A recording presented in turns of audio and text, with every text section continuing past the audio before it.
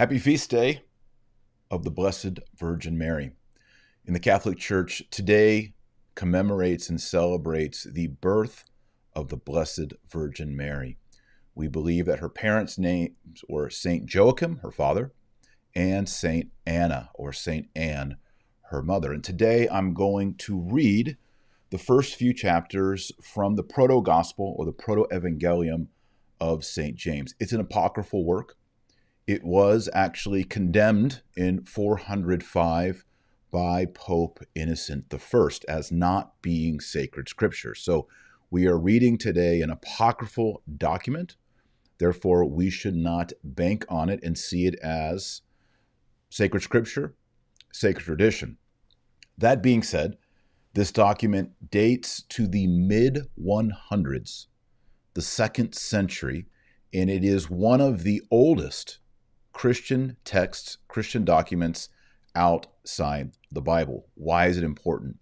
It gives us the names of the parents of the Virgin Mary, Joachim and Anna. It affirms the perpetual virginity of Mary. It teaches that Mary was a virgin before, during, and after the birth of Jesus Christ. It also teaches that she was dedicated in the temple as a young girl at the age of 3. And many other things that we know to be true about the Blessed Virgin Mary. Sacred traditions are preserved in this document. Why is it not sacred scripture? Well, it most likely was not written by James. And there's one detail in the book, depending on the manuscript, that is sketchy, and that is this. It is not clear, depending on which manuscript you're reading, whether the conception of the Virgin Mary in the womb of Anna happened with Joachim's help or not. Clearly, we Catholics believe that Mary had a real father and a real mother, and they both gave their biological, what's the word, input for her immaculate conception. So that's the main reason why this book is not accepted, and of course it's not scripture. That being said, I will read the opening chapters because I think it's important to see how the earliest Christians in the 100s already had a deep love for the Virgin Mary and already realized that her conception, her birth, her childhood, all these things were miraculous and filled with grace. So if you're not a Catholic, listen to what I'm about to read and realize this is the way that Christians in the 100s, some people date this to the year 150 AD, this is how they understood the Blessed Virgin Mary. Before I begin, I will lead us in praying the Hail Mary, and we will do that in Latin, and then I'll do the reading. Oremus. In nomine Patris et Filii et Spiritus Sancti. Amen. Ave Maria, gratia plena, Dominus tecum, benedicta tu in mulieribus, et benedictus fructus ventris tui, Iesus. Sancta Maria, Mater Dei, ora pro nobis peccatoribus, nunc et hora mortis nostrae. Amen. Sancta Maria, ora pro nobis, in nomine Patris et Filii et Spiritus Sancti. Amen.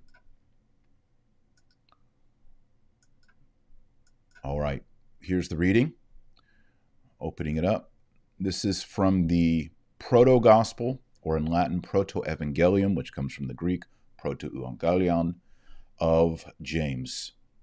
And it begins with the account of her father, Saint Joachim. Chapter 1.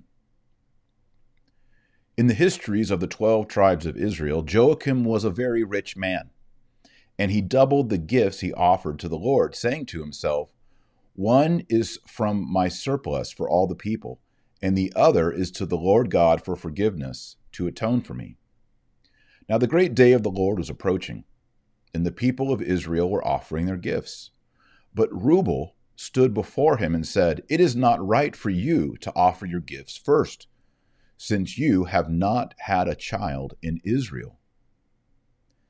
And Joachim was very grieved, and went to the history of the 12 tribes of the people of Israel, saying to himself, "I'll look into the history of the 12 tribes of Israel to see whether I am the only one who hasn't had a child in Israel." And he searched, And he found that all the just people in Israel had raised children. And he remembered that in the last days of the patriarch Abraham, the Lord God gave him a son, Isaac. And Joachim was very grieved and didn't go to his wife, but gave himself to the wilderness and pitched his tent there. And Joachim fasted 40 days and 40 nights, saying to himself, I will not go down for food or drink until the Lord my God considers me. Prayer will be my food and drink. Now his wife, Anna, mourned and lamented for 2 reasons. She said, I lament that I am a widow and that I don't have a child. Now the great day of the Lord was approaching, and her servant, Juthine, said to her, How long are you going to humiliate your soul? Look, the great day of the Lord has approached, and it's not right for you to grieve. But take this headband, which the leader of the workplace gave me. It's not right for me to wear it, since I am your servant, and it has a royal mark. And Anna said, Get away from me. I won't do this. The Lord God has greatly humiliated me. Maybe a trickster gave this to you, and you've come to get me to share in your sin. And Juthine, the servant, said, Why should I curse you, since you haven't heard my voice? The Lord God has made your womb infertile to give you no fruit in Israel. And Anna was very grieved, and removed her garment of mourning, washed her head, and put on her wedding garment. And at about the 9th hour she went down into her garden to walk around. She saw a laurel tree and sat down under it. And after resting, she petitioned the Lord. She said, God of my ancestors, bless me and hear my prayer, as you blessed our mother Sarah and gave her a son, Isaac. Chapter 3. Anna looked intently to heaven and saw a nest of sparrows in the laurel tree. And Anna lamented, saying to herself, Woe is me! Who gave birth to me? What womb bore me? I was born as a curse before the people of Israel and have been despised. They've mocked me and banished me from the temple of the Lord my God. Woe is me! What am I like? I'm not like the birds of heaven, because even the birds of heaven are fruitful before you, O Lord. Woe is me! What am I like? I am not like the animals, because even the animals are fruitful before you, O Lord. Woe is me! Who am I like? I am not like the wild beasts of the earth, because even the wild beasts of the earth are fruitful before you, Lord. Woe is me! Who am I like? I am not like these waters, because even these waters are serene yet churn, and their fish bless you, O Lord. Woe is me! What am I like? I am not like this earth, because the earth produces her fruits when it is time, and blesses you, O Lord. Chapter 4. And behold, an angel of the Lord stood nearby and said to her, Anna, Anna, the Lord has heard your prayer. You'll conceive and give birth, and your offspring will be spoken of throughout the whole world. And Anna said, As the Lord God lives, whether I give birth to a boy or a girl, I'll bring it as a gift to the Lord my God, and it will minister to him all the days of its life. And behold, 2 angels came, saying to her, Look, Joachim your husband is coming with his flocks. For an angel of the Lord hath gone down to Joachim, saying, Joachim, Joachim, the Lord has heard your prayer. Go down from here. Look, your wife, Anna, has conceived in her womb. And immediately Joachim went down and called the shepherds, saying to them, Bring here to me 10 lambs without spot or blemish, and the 10 lambs will be for the Lord God. And bring me 12 tender calves for the priests and the elders, and 100 male goats for all the people. And behold, Joachim came with his flocks, and Anna stood at the gate. And she saw Joachim coming with his flocks, and immediately ran and flung herself around his neck, saying, Now I know the Lord God has greatly blessed me, for behold, the widow is no longer a widow, and look, the one without a child in her womb has conceived. And Joachim rested for the first day in his house. Chapter 5. On the next day he was offering his gifts, saying to himself, If the Lord God is reconciled to me, the plate worn by the priest will make it clear to me. And Joachim offered his gifts and paid attention to the priest's plate as he went up to the altar of the Lord.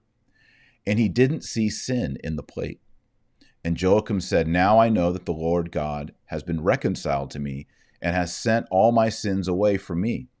And he went down to the temple of the Lord justified and went into his house. And about 6 months were completed, and the 7th month she gave birth. And Anna said to her midwife, "What is it?" And the midwife said, "It is a girl." And Anna said, "My soul is magnified this day," and she laid down her child. And when her days were completed, Anna cleansed her menstrual flow, and she gave her breast to the child and gave her the name Mary. Chapter 6. And day by day the child grew stronger. When she was 6 months old, her mother stood her on the ground to test whether she could stand. And walking 7 steps, she came to her mother's breast. And her mother caught her up, saying, as the Lord my God lives, you won't walk on this ground again until I bring you into the temple of the Lord. And she made a sanctuary in her bedroom and didn't allow anything sacrilegious or impure to pass through it. And she called the pure daughters of the Hebrews, and they played with her. And when the child grew to be a year old, Joachim made a great feast, and called the chief priests and the scribes and the elders and all the people of Israel. And Joachim brought the child to the priest, and they blessed her, saying, "God of our ancestors, bless this child and give her a name that'll be spoken forever among all the generations."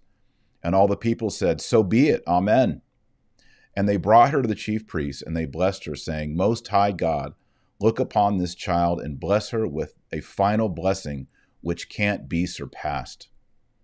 And her mother took her up to the sanctuary of her bedroom and gave her the breast of the child.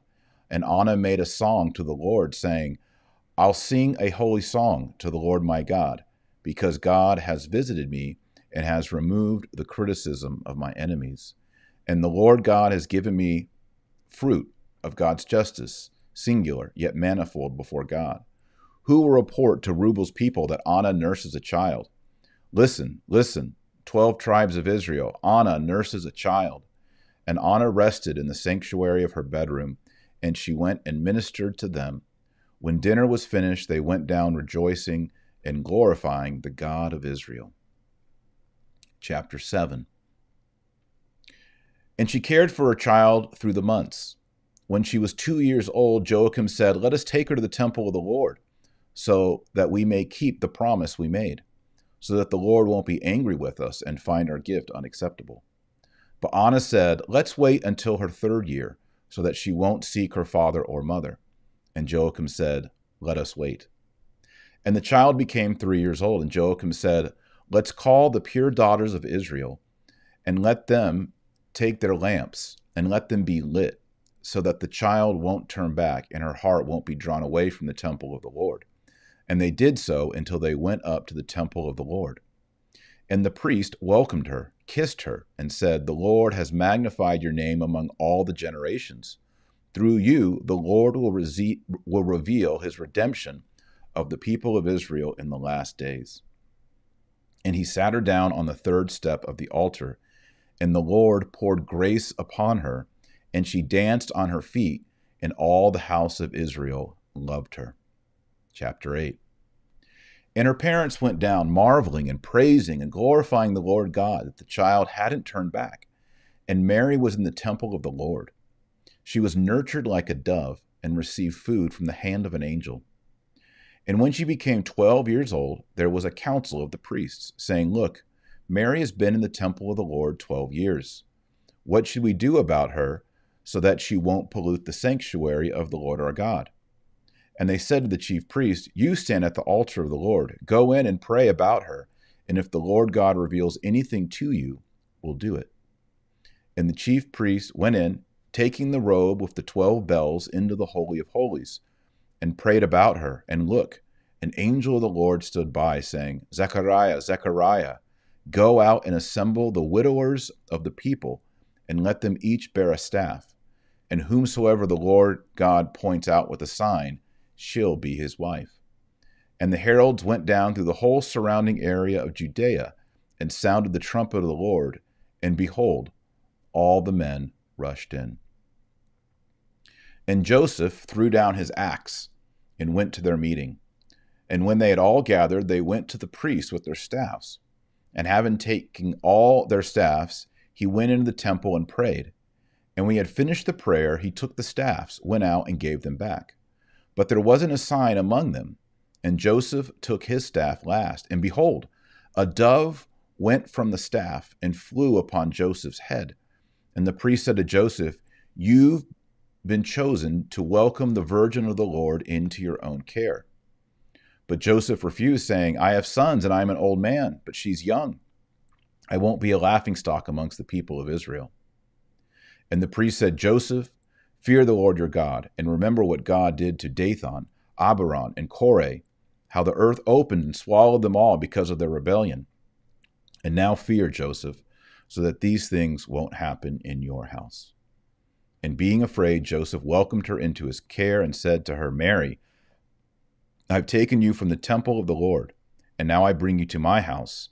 I'm going away to build houses, but I'll come back to you. The Lord will protect you." I'll stop there. That's getting us closer to the Annunciation. So this is a reading. I read the first 9 chapters of the Proto-Evangelium of James, which recounts the conception, the nativity, and the early life of Mary. A few observations. First off, both Joachim and Anne are persecuted and mocked by their peers.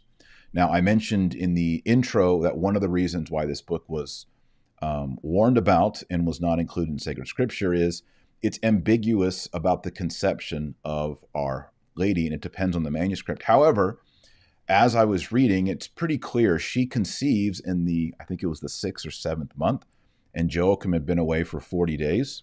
I'm sorry, the baby's born 6 or 7 months after their meeting, and Joachim had been away fasting for 40 days. So it could be, in point of fact, that there was a procreation according to nature there. But it is ambiguous there, and it's been problematic for people. Mary is born. First of all, an angel heralds her birth.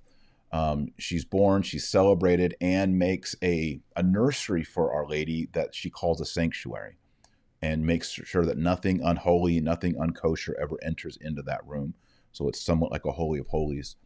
And then when she's 3 years old, they dedicate and offer Mary as a virgin in the temple. And she lives in the temple from age 3 to 12. Then when she reaches the age of becoming older, they're worried about her defiling the temple. That has to do, of course, with the coming of age of a young lady. So they have to find a man for her, and that brings about the miracle. The staffs, Joseph's staff, the Holy Spirit comes upon Joseph, and his staff buds, and that shows he's going to be the caretaker. If you've ever listened to my podcast, you know I advocate a young Joseph theory. The Proto-Gospel of James advocates an old Joseph theory, so I think that that's wrong. Clearly, I don't think that this document is infallible. It is that it's scripture, or that everything is right about it. But I do think it's interesting, as I said in the intro, to see how early Christians, maybe as early as 150 AD, how early they appreciated and understood that not only was the conception and birth of Christ miraculous. Of course, Christ had no human father. He is consubstantial with God the Father, and he's conceived by the Holy Ghost. But they also perceived that Mary's conception, her birth, and her early life were also miraculous and special. And so today, September 8th, we celebrate the birthday of the Virgin Mary. Here at the Marshall home, we will have a white cake with white icing, signifying Our Lady is immaculate and white and pure and sinless on the inside. And on the outside, we usually put a statue on top. Maybe I'll post a picture here on YouTube or on Instagram of that cake. And we celebrate a birthday party. December 25th, this is the birthday of our Lord Jesus. September 8th is the birthday of the Blessed Virgin Mary. We only celebrate 3 birthdays in the calendar. The birth of Christ, because he is sinless. He's a saint at his birth. The birth of Mary, she's immaculately conceived. She is sinless at her birth.